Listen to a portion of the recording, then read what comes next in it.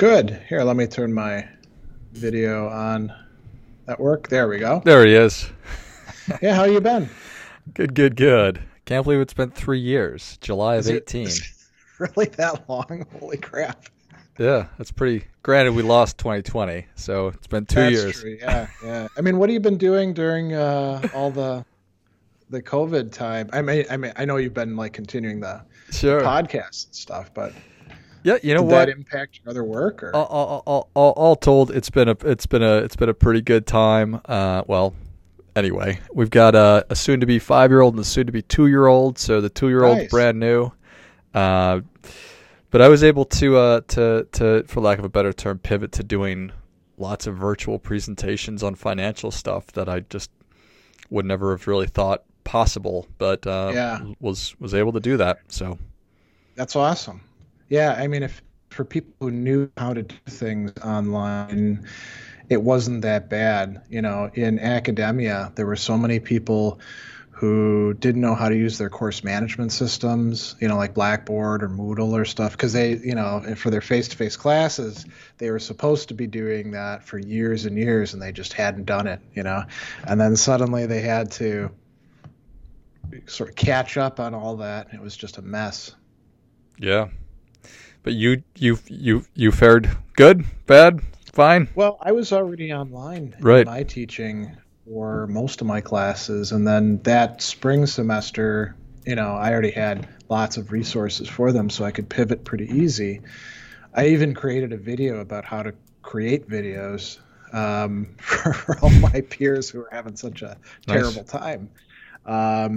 And I just continued on like that. All my teaching is online now. There's one place that I teach for that wants to bring me in to go face to face, but they don't pay enough to make it worth going to campus, so they're Right. not going to get it. It's it's crazy. I used to go and have coffee with people all the time for Yeah, networking or yeah. whatever. Now I just can't even imagine wasting the amount of time that it would take to drive to the location and drive back. It has produced an interesting like reconsideration of priorities, hasn't it? And I think there's some people who really really want to go back to face to face, and when you're saying, when you're looking at the actual like return on investment for it, there isn't any. They Right. just want to like be able to look at somebody else and not do it on Zoom. I also found out something really interesting. I don't know if you know about this, and I hadn't known about it at all, but a Scandinavian friend told me about it. There's been a boom in plastic surgery Hmm. since the pandemic started, and it's because people are seeing themselves on stuff like this, like on Skype or Zoom Oh or my God. and they see their imperfections, and they looked at, it's not like they didn't look in the mirror before, but they weren't seeing themselves for like an hour at a time.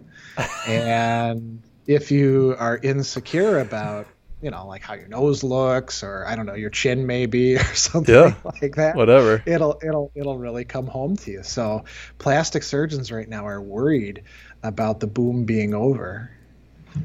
How funny. That, Well, I mean, that might be worth an episode, that for sure. Yeah, 1,000%. Yes. All these sort of second order effects that are going on, but you're not really thinking about, and there's a lot of them certainly. So Yeah, I mean, that would be, if you know anybody who does plastic surgery, yeah, you should reach out to them and bring them on, because I'm sure listeners would find it fascinating. for sure, 1,000% agreed. Yeah. Well, I'm glad we're reconnected and excited Yeah. to dig into this with you today, and excited for and well, congratulations on doing StoaCon coming up here, Thanks. about a month away. So Yeah, yeah, it's going to be a fun time. And like everything else, there's like moments of panic behind the scenes for for, sure. for different stakeholders involved. And yeah, Yeah, I'm certainly familiar with all that. So yeah. beautiful. Well, show is different but similar. I'll introduce you. We'll have Okay. a great conversation about just the name is different. About everything you've got going on. Would love to talk about, like we mentioned, truth. Would also, if you're up to it, I'd love to talk about with abortion being in the headlines and also just the vaccine. Talk about like physical autonomy and how Stoics might think and look at that. Okay. Yeah. I mean, the answer is going to be, well, there isn't a single Stoic perspective on that, but yeah, we can certainly look at that. We don't have to. Yeah, I mean, do you think it'll make for less compelling audio? Here's what I would basically say in a thumbnail. So on like a lot of social issues, Stoics don't typically have like this automatically flows from the principles, but it'd be more like, how do you approach the topic and think it through, and how do you deal with other people who don't see eye to eye with you on it, you know? I think that would be... I mean, we could get in. Sure. I think that would be interesting. I think it's the more we can think for ourselves. I'm always for that, and whatever side you come down on, if you're for abortion or if you're vehemently against it, if you love, if you got vaccinated or if you haven't, to be able to have a conversation about this instead of just wanting to fucking kill the other people, I think would be good. Sure. So. Yeah, that sounds fun. I mean, on the vaccination thing, I think Stoics in general are going to be way more aligned in saying, listen, it's a public health thing. You get vaccinated. This is part of caring for your neighbor and being a decent member of a society. On the abortion thing, I think they're going to be all over the map if we did polling or anything like that. So yeah, that sounds good. Cool. We'll just wade into it. Sure. All right, beautiful. All right, sir. We'll go for 20 minutes or so. All right. Shall we? Yeah. The strong, the powerful Dr. Greg Sadler has returned to Lifeblood. Welcome back, Greg. Thanks for having me on. I didn't realize it had been so long, and I guess we lost track of time. Yes, I think that's absolutely true. So glad that you are back. Dr. Greg is a philosopher. He's a speaker, an author, a consultant, a coach. He's a content creator. He is the editor of Stoicism Today. He is a professor, and he is the organizer of the upcoming Stoicon. So, Greg, tell us a little bit about your personal life, some more about your work, and why you do what you do. Well, let me bring in my wife and partner right away, because she's one of the co-organizers of Stoicon, and there's some things that she does way better than I do, and so I'm happy to have her as a full partner, and that's Andy Shaka, who, by the way, just got appointed to associate professor of writing at Milwaukee Institute of Art and Design. So that's really cool. That's a place both of us teach. And so, yeah, we've got a lot of joint projects that we do together. As you mentioned, I do coaching and consulting and all sorts of stuff like that, particularly in the area of ethics. And it's been kind of a boom time, as we were chatting just a little bit before. One of the reasons I think we lost track of time was because we've been, living through a massive crisis, a pandemic, an economic downturn, the most polarizing election in our lifetime, not necessarily the most in American history, but, neither one of us was living in the 19th century. So right. We didn't see the Civil War. And so, the pandemic has been a really interesting time. I was already doing a lot of stuff online before that, and my clientele is all over the world. So I didn't lose a beat because of it, you could say, but I saw a lot of my colleagues and friends really thrown for a loop. And now we're in this interesting period that I know we wanted to talk about, where people are dying for normalcy, right? They got to get back to face everything. Which may or may not happen all that long, depending on what the variants do and what our public health policies are. So, yeah, it's kind of a long and rambling answer. We've already ranged over a lot of ground. That's all good. It's all good. I had almost put the election out of my mind, Greg. because all these other really, really polarizing things have Yeah. the hits just keep coming. That's true. And one of the things that I think you can say, we're both old enough to remember a time before the internet and the 24-hour news cycle and just getting flooded with information and everything seeming to kind of speed up in terms of crises, getting put in front of our face. It's easy to lose track of any one particular crisis because there's so many other ones coming at us, right? Yeah. 1,000% true. And one of the things I wanted to talk with you about is truth, because how we used to get information with legacy media, we used to all sit in front of the TV and it was Peter Jennings or Dan Rather or Tom Brokaw, and those were the arbiters of truth. And now it's, I don't even, there's not much legacy media. It's CNN, MSNBC, or Fox, and those are certainly, I think, if you don't think that they're slanted, or that's I think that they all have some kind of a bend to them. So how would, from an ethical standpoint, from a Stoic standpoint, from your standpoint, how do we sort through all these never-ending crises coming at us and try to figure out what is true?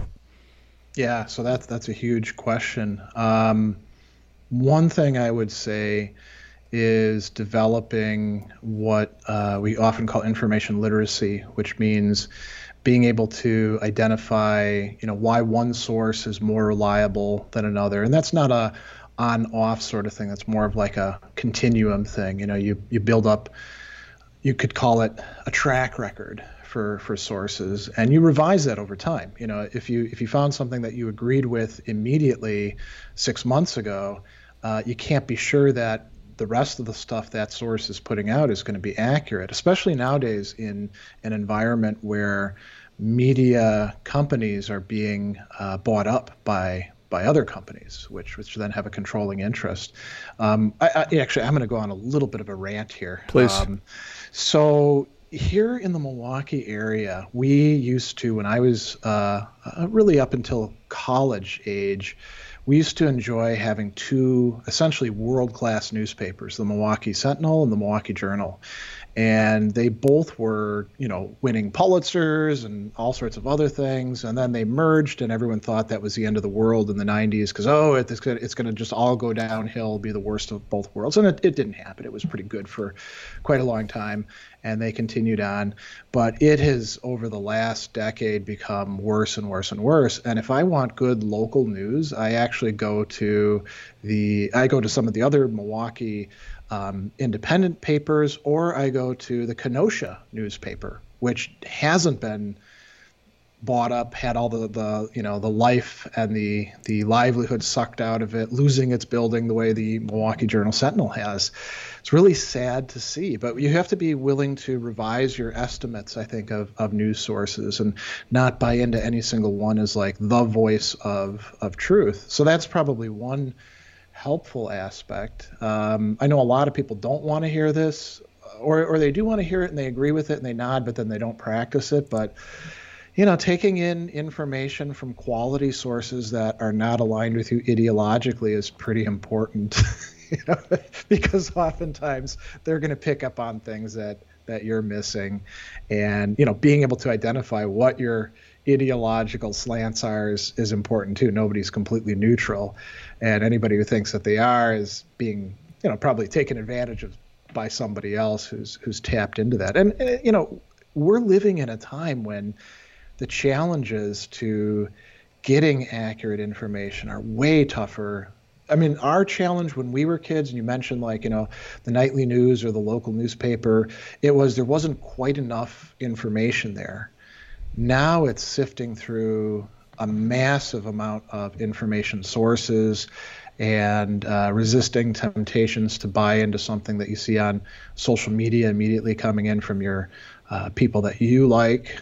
And so it's quite difficult. And I think that we probably need to be doing a lot better in K through 12 and in college, teaching people about information literacy. I remember talking to my wife about this just the other day, and I used to teach critical thinking classes, 4 per semester at one of the places I taught. And you'd look at the textbooks and they'd have things on like media literacy, and they'd be worried about the consolidation of media companies and how press releases worked. And I was like, oh, isn't that quaint? This is like 15 years ago. I was like, I think things are getting better on the whole.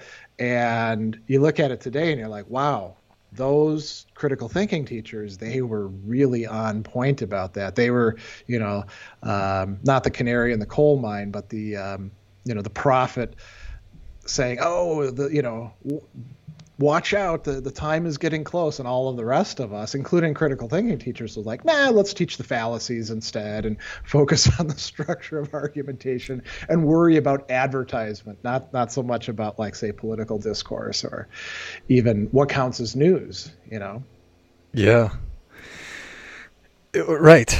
Like, why in the world would we waste our time actually worrying about the news and the facts? We just need to worry about how we're being influenced by advertisers and stuff like that. But not that advertising hasn't gotten worse, right? Oh, no, for sure. Targeted advertising is insane. My wife will write something in an email about something, and then I'll get ads for something connected to it in my LinkedIn or in my Facebook or YouTube or stuff like that. And you're like, how are they making these connections? Well, I mean, the answer is that these big companies have built up massive amounts of data to create profiles for all of us, and they know who we're connected with, So that's a little scary too. So don't want to let advertising totally off the hook. They probably know themselves better than we do in a lot of regard. Yeah. So critical thinking, that's something that has been on my mind over the past couple of years. Just I always want to try and challenge why I think something is true, and what if the opposite of what I think is true, and how important it is to be considering that, and to be wondering why it is that I'm drawn towards a certain pundit or commentator, or why I'm pursuing confirmation bias, and the danger of that, because it's just a couple clicks away to find out information that I want to find out to be true. But in these massive things that not to use hyperbole, but why not, that are sort of threatening to pull us apart as people, how can we critically think about these different issues? Like if it's abortion or withdrawing in Afghanistan or the election or vaccines and everything going along with vaccines, how can we think about that independently and then do a better job of engaging with others? Yeah, that's a great set of questions as well. And I would say that there's a lot of people who view themselves as free thinkers or independent thinkers, or one of the catchphrases now is do their own research, and they're nothing of the kind. And I would say that we have a duty, first of all, not to be taken in by those easy, feel good catchphrases and apply them to ourselves. And if we're so, like, for example, let's take vaccines. There's a lot of disinformation out there, and I think a lot of people have been quite irresponsible. Some of them in order to make considerable profit. They're grifting off of confusion and worries about the vaccines, or the FDA or the CDC making rather misguided decisions, like about we don't need masks for anything anymore, right? Way back early on in this year. They take advantage of that, and you could say they're critical thinkers, but they're only critical thinkers like one step in. Critical thinking is not just something that you turn on once in a while. It's a set of skills and dispositions that you develop over time. And I do want to put in a pitch for something else. We're going to talk about Stoicism. So Stoics don't use the term critical thinking in the ancient literature. They talk about prudence or practical wisdom, and that is a central part of it. Actually thinking things through, not buying into the idea, rather, because it's not a fact, that somehow you're a free and independent thinker, instead looking at, like you said, looking deeply at yourself and saying, where are my biases?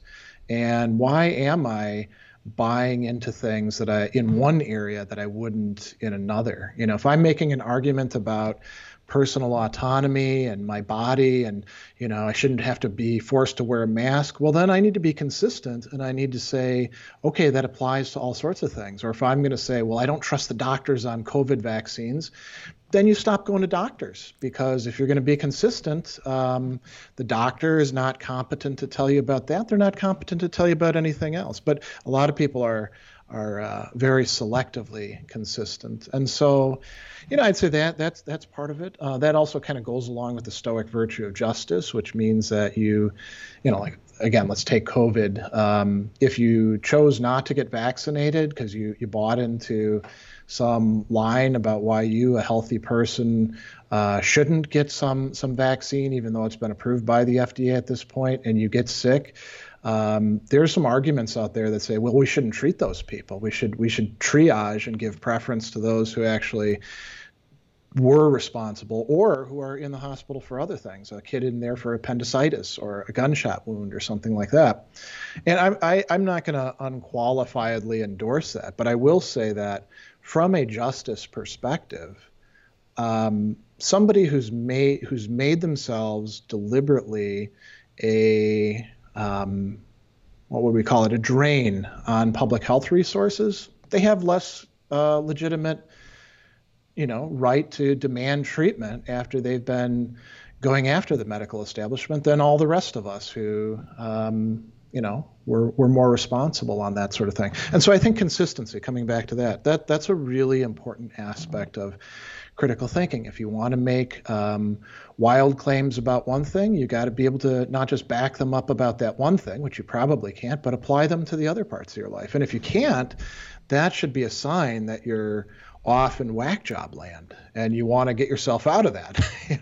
Another interesting facet of this too that's really quite sad, and it's kind of unparalleled in our lifetime, except in fringe groups, is the fact that so many people bought into narratives and claims that turned out to be false, but are unwilling to back off on it. Things that are bad for them, bad for their neighbors, dirty up the water, you might say, of public communication, and they'll keep doubling down on it. And so psychologists have been asking, well, why would you do that? And then they started looking at victims of cons, and they realized that a lot of victims of cons are less worried about the actual damage or trauma that's been done to them, or even people they care about. Because if you get conned out of your life savings, that doesn't just affect you, that affects your spouse, your kids, your whoever else you're involved with. They're less worried about that, and they're more worried about saving face. And so, that's a big issue as well. That's one that I think can straddle the whole political spectrum. But to come back to the question about truth, truth is something that we don't grasp all at once in a single instant. It's something we have to really work our way towards. And it's I don't want to discourage anybody by saying, oh, it's a lifelong process, because then it makes it sound like you never get it. But you get more or less of it. And you get more of it when you have a disposition towards desiring truth, as opposed to desiring making a ton of money or desiring being part of a crowd or whatever other motives one might have. Not looking like a fool, in the case of those who've been conned. Yeah. I think that's really, really a powerful thing. And sort of from the way that my brain works is really bringing it all together, is that a lot of this, it does require, it's not a destination kind of a thing, but it does require that it's your intention to live aligned to values or justice and the pursuit of truth. Yeah, that's quite true. And you could say that it's not totally without a destination, but the destination is not one that you're ever totally getting to. because you do have to aim at something, right? But the process is really important, and it's very easy, I think, if we're going to use this metaphor, for people to make detours that wind up in some other land than pursue the truth land, you know. Yeah, for sure.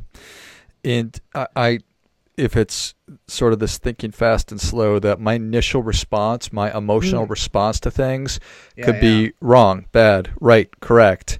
But then getting down to these secondary levels, I forget the term that you use, to critically think, that's really where you do, I think that if you're going to be a clear thinker on this stuff, if you say, okay, I am vaccinated, if you are not vaccinated, you are going to be a drain on our resources.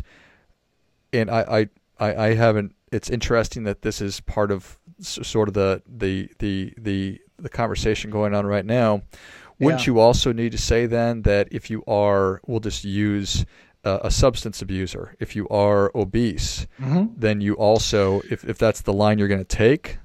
Yeah, one can make similar analogous arguments, although you always have to attend to what's different in the argument. So if you're obese, you're not placing your neighbor at risk of dying as a result of your obesity. If you refuse to get the COVID vaccine because of whatever reason you bought in, when you don't have a legitimate reason not to get it. I mean, there is a very tiny number of people who have a legitimate reason, and we want to acknowledge that. Sure. It's a public health issue, right? We don't let people drive when they're drunk or high, or operate machinery or do other things along those lines, because we consider that to be a danger to people. So there the analogy is better, If somebody, if somebody, people have made these arguments over and over again about other things. Why should we be devoting scarce hospital resources to people who are deliberately placing their lives at risk? The other factor we'd want to take into account is we don't generally see situations where we're like, well, there's too many drug users who are ODing but not dying, and they're taking up all the hospital beds. Whereas, in places like Texas right now, we do in fact have, actually here in Wisconsin too, we have a problem with, in some areas, hospital beds being taken up by COVID patients, most of whom are deliberately unvaccinated. So, with any analogy, and it's a great question, with any analogy, we got to look at how are things similar and how are things dissimilar, and to what degree can we do that? And so when we do that, we're working on consistency at, you might call it, a second level.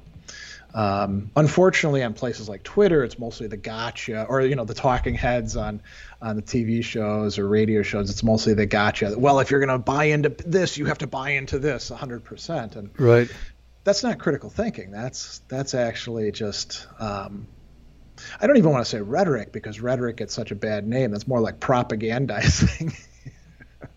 So, yeah, just be binary like that is not critically thinking. It's just sort of clumsy. Yeah.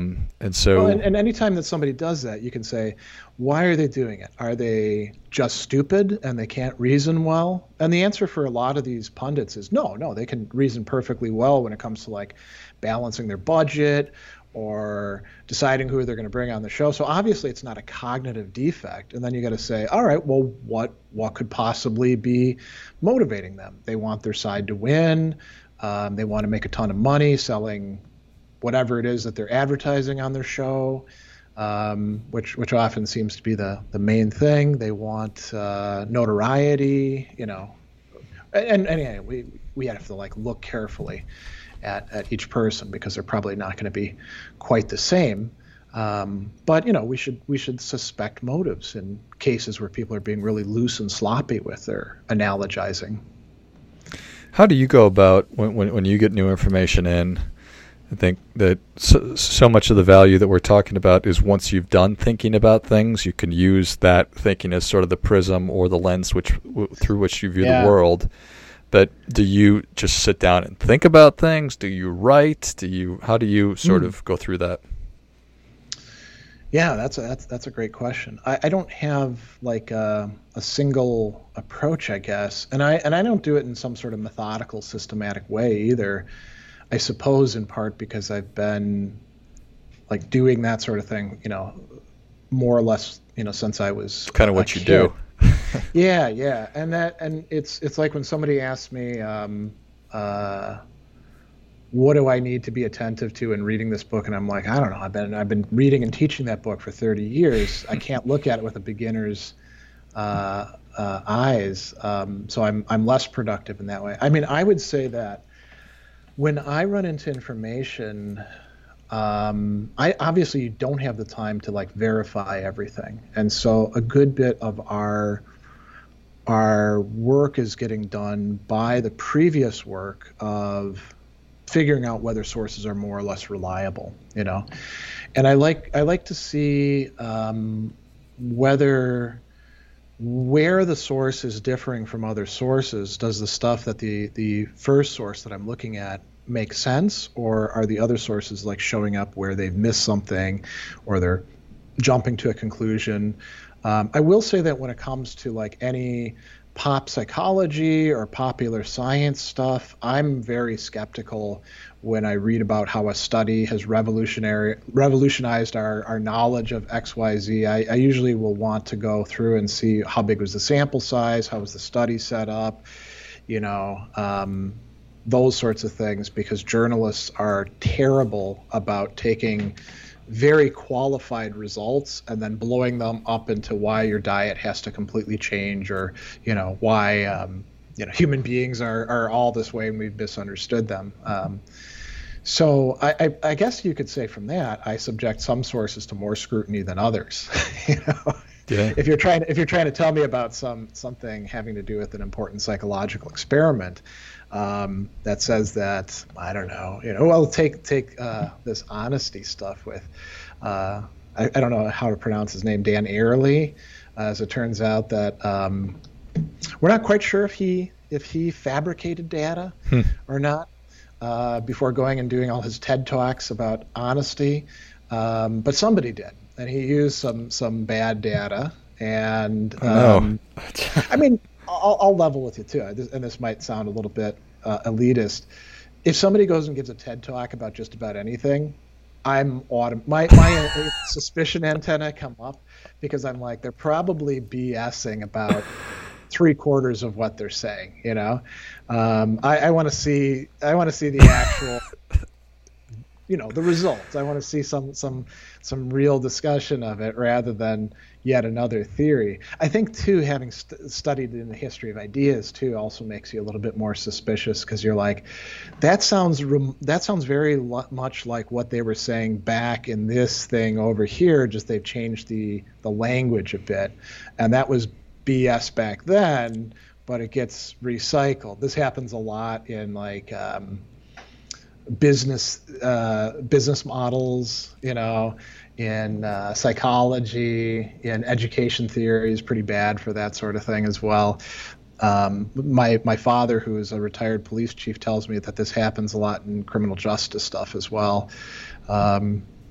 So long story short, you probably want to be suspicious of any really startling claims, but then think about one of the key claims. There's this virus out there, and it won't necessarily kill you if you get it, but it's certainly going to do a number on you, and we might be able to do some things about it. That was a pretty startling claim back in January of 2020, wasn't it? It was. Yeah. Well, history doesn't repeat, but it rhymes, kind of a thing, right? Yeah, exactly. Yeah. Well, Greg, thank you so much for coming back on. Tell us where people can engage with you, where they can learn more about you, and tell us about Stoicon coming up on October 9th. Sure. Yeah, so the easiest way to find me is just Google Gregory B. Sadler, and then lots of stuff will come up, including my YouTube channel, which has the same title. I have a podcast called Sadler's Lectures, which you can find all over the place as well. It's like housed on SoundCloud, but that means it goes out everywhere else. I've got a website, reasonio.com, and people can find my business stuff there. And I mean, that's probably enough with that. Let's talk about Stoicon. So one of the co-organizers actually had a great line about it today. he said, and he had it about a different Stoicon X. So just like there's, TEDx has their littler things, so we have that with Stoicon, the big conference, and then local places hold their own Stoicon X's. And he said, normally you would have to, pay for a plane ticket to get to this conference, but you can go to it for, much, much less. Actually, for Stoicon itself, we made a deliberate decision this year to make it donation only, so people can donate as little as $1. We've also had some, sizable donations from people who thought it was worthwhile for them to give. And it's going to be held online on Saturday, October 9th. We have a full lineup of speakers, panelists. We have a workshop that people will be able to participate in. Our plenary speaker is Nancy Sherman, who's done a lot of work on not just Stoicism, but virtue ethics and the military. Her book, Stoic Warriors, some people may know that from over a decade ago, has been sort of capped by another book that she's brought out recently on Stoicism in the military. And it's going to be a great time. Obviously, we can't replicate the going out for drinks afterwards or hanging out and chatting with people in between sessions, but we're trying to make it as interactive as possible. So we have 2 panels, both of which are going to allow people to ask questions of experts on Stoicism, and a lot of great speakers. We didn't bring in anybody who's boring. Hope you can join us. Yeah, I love it. Yeah, it's going to be a lot of fun, and our all the proceeds from it go to the Modern Stoicism Ltd. Nonprofit organization, which helps to bring things like Stoic Week and Stoicon and Stoicism Today to the general public. Wonderful. Well, if you enjoyed this as much as I did, show Greg your appreciation and share today's show with a friend who also appreciates good ideas, or with somebody who needs to do a better job of appreciating ideas, just kind of in general. You can Google Gregory B. Sadler and everything will pop up, but you can find his YouTube channel under Gregory B. Sadler. You can find his podcast under Sadler's Lectures. Go to reasonio.com. And then check out Stoicon coming up on Saturday, October the 9th. Is there a website for that, Greg, that I missed? There is, but I don't know it off the top of my head. There's an Eventbrite for it. So if people just Google Stoicon 2021, the ticketing and the schedule thing will pop up for them. Okay, perfect. And I'll track that down and put it in the shows of the notes as well. So, excellent. Well, thanks again, Greg. Thanks for having me on. And until next time, keep fighting the good fight. We are all in this together. Great job, sir. Yeah, that was good. For sure. We didn't even, I think we effectively navigated it without stepping on any huge landmines. So we didn't even try. So I love it. Yeah. Well, I'm grateful for the time. It's always great talking with you, man. Let's do it sooner rather than 3 years. So. Did I send you the links for Stoicon? I forget who I sent things out to and who I didn't. Because I'm pretty sure I'm pretty sure I have everything, but okay. Yeah, let me know if I didn't send them to you. Go ahead and just hit me up for them. We want to get as wide a funnel as possible. I will say one thing that's kind of cool. So my wife has been like tracking all the numbers, and a vast majority of the people who have already gotten tickets, and we've got about 200 something so far, have never been to a Stoicon. They've never been to even the online one that we had last year, where we had about 1,400 ticket holders. Not everybody showed up at the same time, but sure. Yeah. So it's cool. It's a good way of spreading information. And it should be very engaging. We actually had a journalist who was going to be hosting one of the panels, but she had to pull out just last night. She's got another conference at the same time. Shayla Love at Vice. So we're going to find somebody else to fit in there. Well, like any kind of event, I'm sure that you will pull everything together. So Yeah, or we'll have some dead air. Yeah, or right. Which isn't the end of the world. It absolutely is not. So. Yeah. All right, man. Thanks a lot. I will get this right. out within the next couple of weeks then for sure, just to make sure we Okay. have enough lead time. So Sounds good. awesome. Thanks, man. We'll talk soon. I'll see you later.